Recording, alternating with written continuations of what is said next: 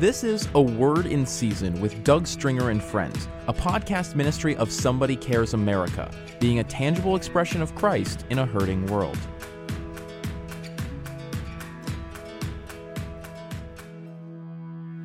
Welcome to A Word in Season with Doug Stringer and Friends. I want to invite you to head over to somebodycares.org. There, a screen is going to pop up. You'll enter your information, and then you can choose what content you'd like to receive from us. Resources available are Doug Stringer's teaching, prayer ministry, our Monday morning encouragement called Provoke a Thought, or Somebody Cares updates. If the box doesn't appear as you open up somebodycares.org, simply scroll to the bottom of the page and you'll see a place to enter your email there. Have you sensed the shakings around you? This is the episode for you, so stay tuned. You will hear about 3 things that God will do during these shakings and why it is better to have a heart awakening than a rude awakening. Let's lean in and listen today. Today I'd like to touch on revival by choice or by circumstance. I truly believe that we as a church are at a crossroads. A few years ago on a radio program, I was asked if I thought God was going to bring judgment or revival to America. I paused just for a moment and I replied, both. God is going to bring revival to His people, and it will either come by choice or by circumstance. You see, we are at a crossroads as a nation and as the church. The choices we make today will determine our future and the future of so many others. It says in Isaiah 2, verse 2 through 4, and also in Micah chapter 4, 1 through 3, "Now it shall come to pass in the latter days that the mountain of the Lord's house shall be established on the top of the mountains, and shall be exalted above the hills, and all nations shall flow to it. Many people shall come and say, Come, and let us go up to the mountain of the Lord, to the house of God of Jacob. He will teach us His ways, and we shall walk in His paths. For out of Zion shall go forth the law, and the word of the Lord from Jerusalem. He shall judge between the nations, and rebuke many people. They shall beat their swords into plowshares, and their spears into pruning hooks. Nation shall not lift up sword against nation, neither shall they learn war any more." Now, interestingly, when I look at both of those chapters of Isaiah 2 and Micah 4, they both start verbatim exactly the same. But one, I believe, ends with a challenge of a revival by birth or by choice, and the other by shaking or judgments or circumstances. And now, interestingly, both those chapters in Isaiah 2 and Micah 4 talk about the time that they shall beat their swords into plowshares and their spears into pruning hooks. And then nation shall not lift up sword against nation, neither shall they learn war anymore. And I think, wait a minute, we're in a time where there's so much divisiveness, nation against nation. We see so much challenges globally, from pandemics to wars and rumors of wars. So what is it talking about? It's talking about in the church, all nations shall gather together. I believe through God's church, God's people, we will turn our weapons of warfare against each other into harvesting tools together. They shall beat their swords into plowshares and their spears into pruning hooks. That's taking weapons of warfare and turning them into harvesting tools together. It's in that context in the church that nation shall not lift up sword against nation, because all nations shall gather at the mountain of the Lord, or in the church.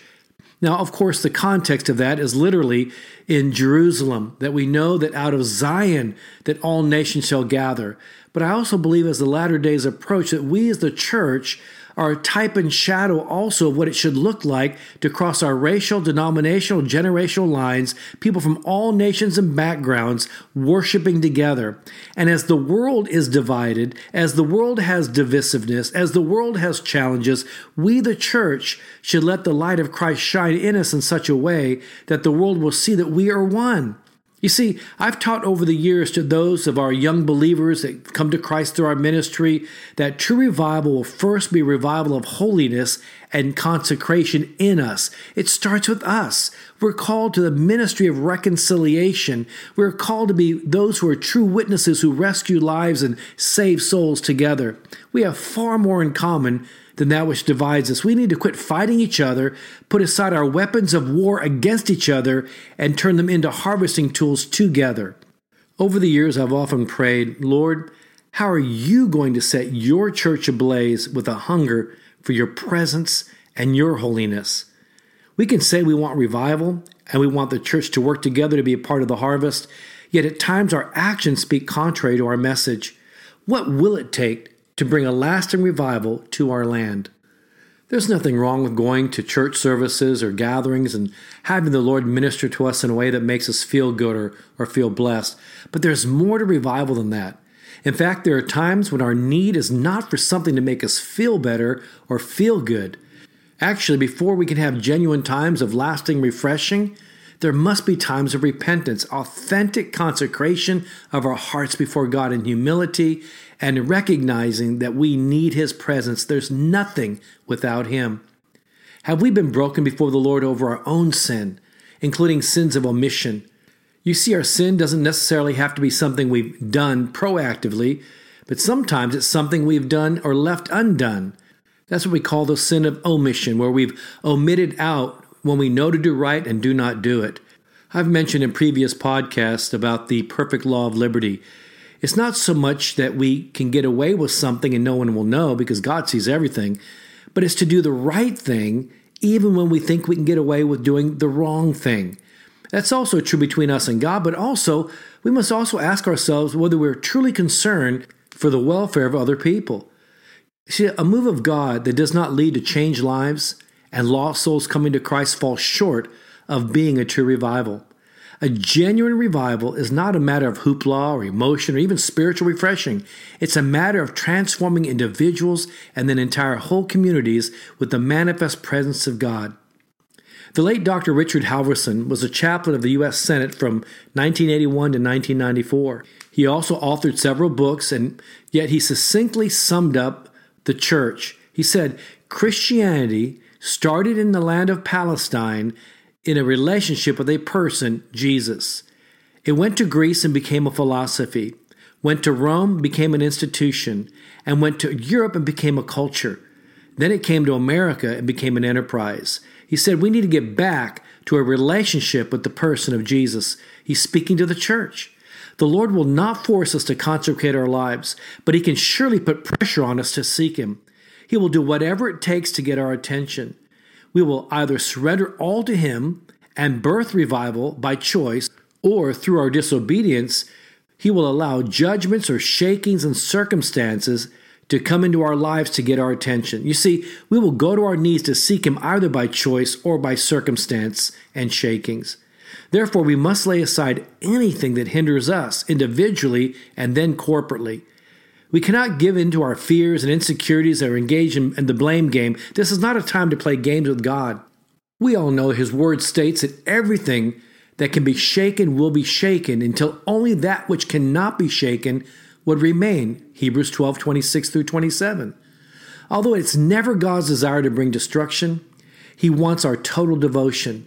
He desires to possess the thrones of our hearts because He knows that's what's the best for us and how He can bless us in the greatest measure. When the Lord breathes His life in us and through us, nothing can stop His impact in our lives and in our communities. How will we withstand the wind and the shakings that come in life? It all depends on the condition of our heart and our soul. But hang on.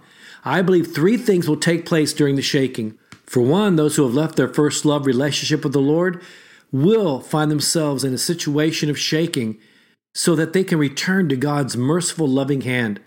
See, obstacles in the way of the gospel will always be removed, such as people or ministries that are cosmetic only. Jesus told a parable about a landowner who came seeking fruit on his fig tree but found none. From a distance, the fig tree probably had plenty of leaves and must have appeared capable of bearing figs. But as the owner approached, he was disappointed that there were no figs. You can read this in Luke chapter 13, verse 6 through 9. If those who produce only leaves but no fruit refuse to repent, God will replace them with those who are preaching the pure gospel and bearing genuine fruit. Because I've shared in a previous podcast, I won't unpack that particular scripture more at this time. I do want to pause, though, and remember this, that when he saw far off that fig tree, And when he came and found no figs on it, it goes on to say in Scripture, it was not the season of figs. So at first I was confused, thinking, why would you curse a fig tree that was not bearing fruit if it was not the season for figs? But you see, there is a thing called a tox, a T-A-K-S-H, on a fig tree that will bear fruit. It's an edible nodule that even out of season can still be used as edible food or nutritious food even out of season. In other words, he could tell that that particular fig tree without this edible nodule would never bear fruit. For me, it brings in a whole new meaning of the scripture that says to be in season and out of season. When my life is surrendered to the Lord, I may not feel qualified. I may not feel like I'm a great witness or minister for the Lord, but if our lives are surrendered to the Lord in authentic humility and transparent before the Lordship of Jesus Christ, our lives will continue to bear fruit even out of season. In other words, God is always working on us and pruning us and helping us so we can bear fruit that remains. Now, getting back to the shaking, because God does want to bring revival by choice, but sometimes it comes by circumstance. You see, during the shakings, God also wants to restore those who feel forsaken or alone, those who may have served the Lord with sincerity and integrity, fighting the good fight and loving God's people, yet have become weary while doing good. We see that in Galatians 6:9. Those who've been faithful through all the trials and have kept their stand for God's righteousness, I believe will receive blessings to carry the gospel and yet also to experience a great outpouring of God's Spirit. See, beyond the shaking is the promise and the hope set before us. We must pray for our ministers and leaders as they undergo relentless attacks during shakings because pressure magnifies. We must pray for the body of Christ as well. This is not a day to give up on the church or on yourself, and it's certainly not a day to give up on the Lord. Instead, it's a day for us to get on our knees and seek the Lord for His outpouring of abounding, amazing, and great grace. I believe He is raising up people who want to see a true outpouring of the Holy Spirit. It will not be limited to any one crusade or meeting or church, but the Holy Spirit will move through individuals, ministries, and churches that are prepared. God is looking for a people who are hungry for His character and a deeper relationship with Him. A people who pursue holiness over happiness. He will shake anything in our lives that distracts us from Him.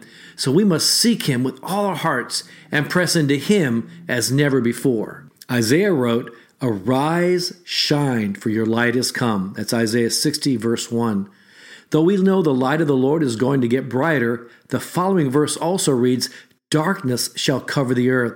As God's light gets brighter, darkness will get darker, yet God will pour out His great wonders in the midst of it all.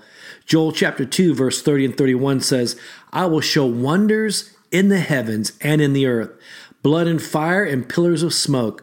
The sun shall be turned into darkness, and the moon into blood, before the coming of the great and awesome day of the Lord." As God pours out His Spirit, we're also going to see an onslaught of the enemy.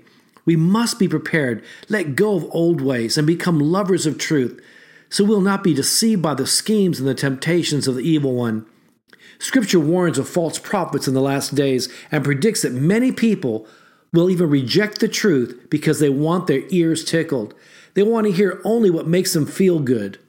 No matter how uncomfortable the truth may make us feel, may we love it more than life itself. Love the truth, for it is the truth that sets us free, as we read in John chapter 8, verse 32. We also need to be planted in the household of faith when the dark gets darker. We're instructed in Scripture not to forsake the fellowship of the saints, and this will all be the more crucial in the days preceding the return of Christ. We see this in Hebrews chapter 10, verse 25.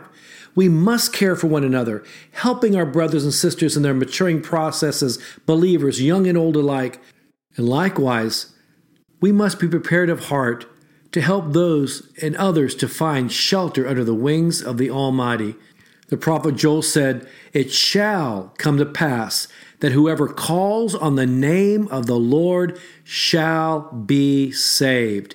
Joel chapter 2, verse 32. Peter quotes this very same verse in Acts chapter 2, verse 21, as does Paul in Romans chapter 10, verse 13. Joel continues, "For in Mount Zion and in Jerusalem there shall be deliverance, Deliverance can only come as an outcome of the salvation of the Lord. God wants to bring salvation, healing, and deliverance to our lives and to the lives of those He will redeem during this great outpouring.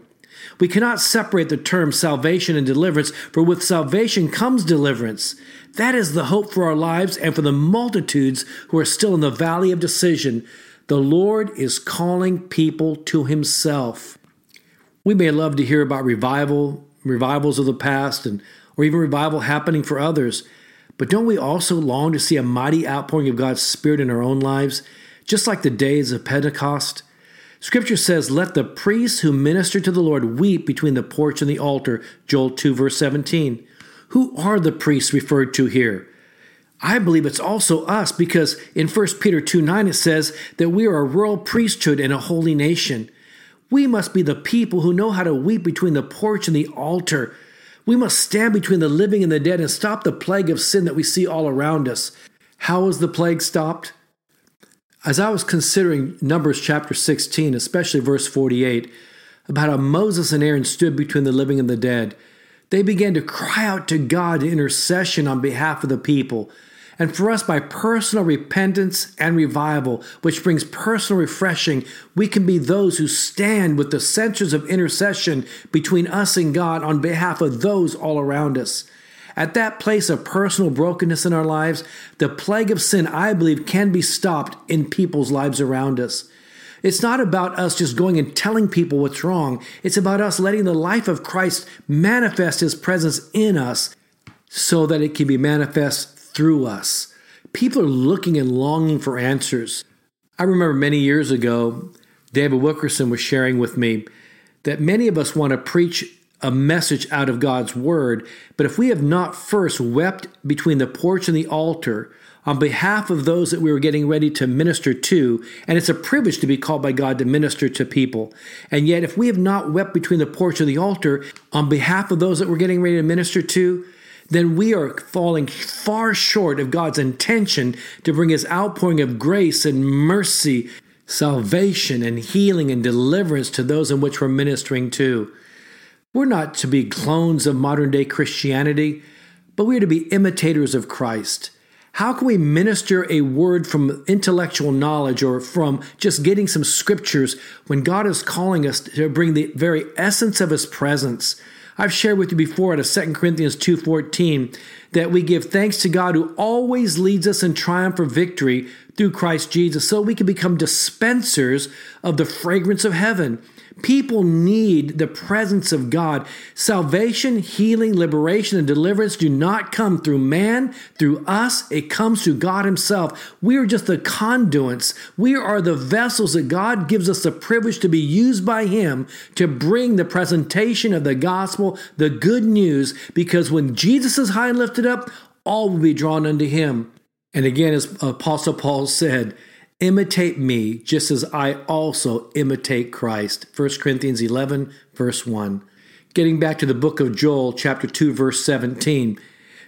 Joel issued a charge to the ministers to cry out to the Lord, saying, "Spare your people, O Lord, and do not give your heritage to reproach, that the nations would rule over them. Why should they say among the peoples, where is their God?" You see, the world is desperate to see that what Christians have is the real deal, is authentic and genuine. As tragedies are reported on the nightly news all over the world, people are awaiting the church's response. Faced with fires, riots, murders, economic crashes, pandemics, and pestilence, and more, people are wondering, where is your God? We must show them by manifesting His glory and power in the midst of the difficulties in which we are living. I believe we are living on borrowed time. I'm going to say that again. I have been saying for years, and I believe this with all my heart, we've been living on borrowed time. Those who are producing fruit will be pruned so they will produce even more and better fruit. And those who are not producing fruit will be removed aside to make room for those who will. I'm a little bit reticent and reluctant to say what I'm about to say, but I'm quoting Romans chapter 11, verse 22. God will show us both His goodness and His severity, because sometimes there is mercy in judgment. It begins with us. In other words, Those outside the realms of the church must see the love and the power of God in action through living, breathing temples of the Holy Spirit. That's you and me. Our preaching will have more impact when our message is something we actually live. When we go forth as witnesses for Christ, walking in the love of God, then we will see God manifest His presence with signs and wonders and miracles that follow. Yes, revival will come by choice or by circumstances. It's time for us in the church for a soul searching and a corporate heart awakening for revival in the land. And it will come by choice, circumstance, or consequence. Isn't it better to have a heart awakening than a rude awakening? Our nation and the nations of the world are at a critical juncture and crossroads on many, many fronts. And if our nation's broken cisterns and foundations are to be fixed, then we, the church, must awaken our hearts individually and corporately and get back to our spiritual moorings and biblical principles. Psalm 11, verse 3 says, "If the foundations are destroyed, what can the righteous do?" Let me just say this, our foundations have surely been cracked, but in the Lord there's nothing impossible for Him. And today, if you have prayer requests or praise reports you'd like to share with us, you can email prayer@somebodycares.org. You can also call or text the 24-hour Somebody Cares prayer line, 855-459-CARE. Again, that number is 855-459-CARE. We hope you enjoyed this episode of A Word in Season with Doug Stringer and Friends, and ask you to prayerfully consider supporting the ministry at somebodycares.org or by texting your donation amount to 805-422-7348. Please join us again for A Word in Season with Doug Stringer and Friends.